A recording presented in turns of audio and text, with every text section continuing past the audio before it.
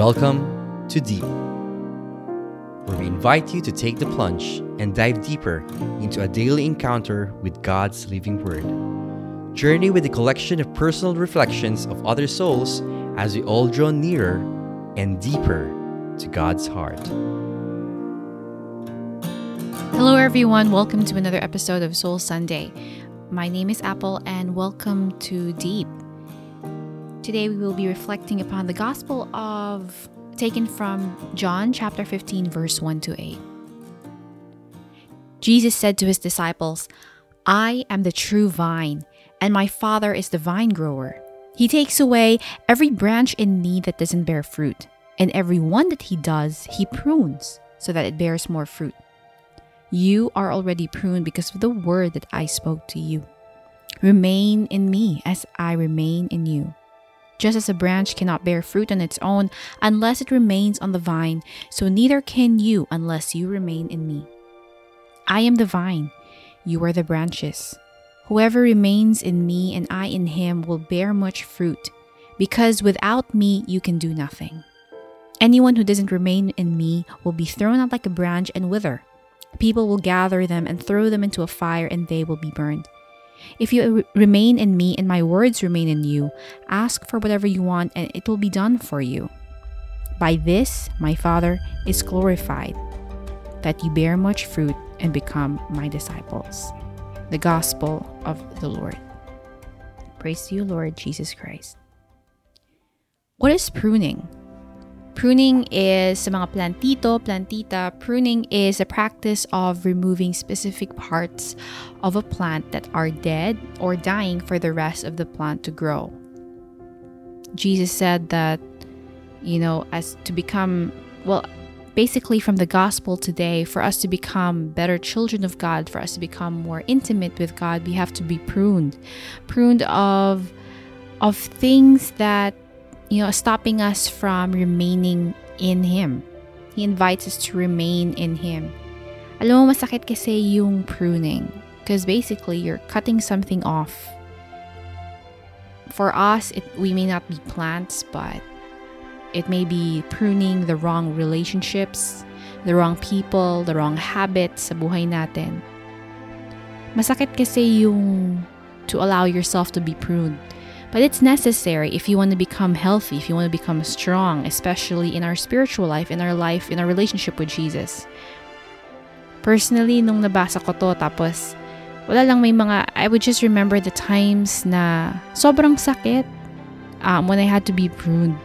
Especially, when there were certain times in my life when I prayed for a guy that I thought na siya na yun, na who I thought would be the one for the rest of my life. Akala ko siya na, ganyan. Pero every time I had to let go, every time I had to pray, Lord, if it's not your plan for me, if he's not your plan for me, take him out of my life, kasi it's not leading me closer to you. Sobrang sakit kaya na idasal yon, especially na alam mo in the deepest corner of your heart, it's the one that you want, it's who you want. And yet sometimes we also have to realize that what we want for our lives is not always the best for us. It's not what God wants for us. And when God would prune those certain people out of my life, God knew exactly what He was doing. God kasi is the author of life. God is the gardener in the garden of life. And yet, if I was still stuck in what I wanted for myself at the time, I would be stuck in a never-ending cycle of something that wasn't life-giving anymore. Minsan kasi, even if I know na nasasaktan na ako for something that's not really life-giving, and yet I couldn't let go of it, hindi ko pa rin siya ma-let go. And the thing is, I realized in retrospect, now that I think about it, if I had stuck with what I wanted, or rather, if I stuck with who I had wanted at the time, I wouldn't have Jerick in my life now. If I stuck with my fear of becoming a mom right after we got married, I wouldn't have Joseph in my life. If I even stuck with my insane fear of getting pregnant during a pandemic, I wouldn't have Zaylee now. And she's turning 3 months in a couple of days. And it's just beautiful how when you allow God to prune the aspects of our lives na kahit at the moment you don't see the purpose of it, when in retrospect, God's plan is always the best.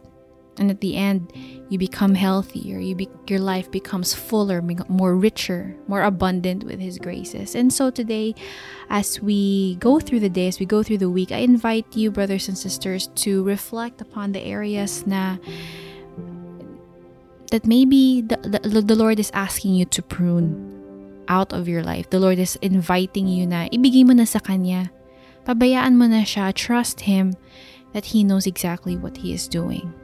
So let us pray in the name of the Father, and of the Son, and of the Holy Spirit. Amen. Jesus, I thank you for pruning the parts of my life that are no longer life-giving. I thank you for replacing them with trust, with the faith and the hope that no matter what goes on in the moment of the pruning, you are still in control. Jesus, if there are any other aspects of my life, in my personal life, in my community life, in my spiritual life, in my finances, in my daily routine that are no longer life-giving, that no longer allow me to remain in your love, prune it, O Lord.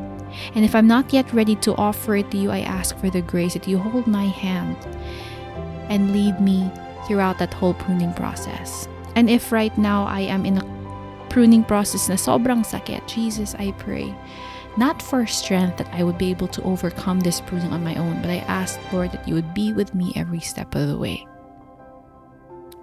This I pray in your holy mighty name, with the intercession of my blessed mother and with the guardianship of my blessed Father, Saint Joseph. Amen and amen. In the name of the Father, and of the Son, and of the Holy Spirit. Amen. You are blessed. You are loved. Have a beautiful Soul Sunday.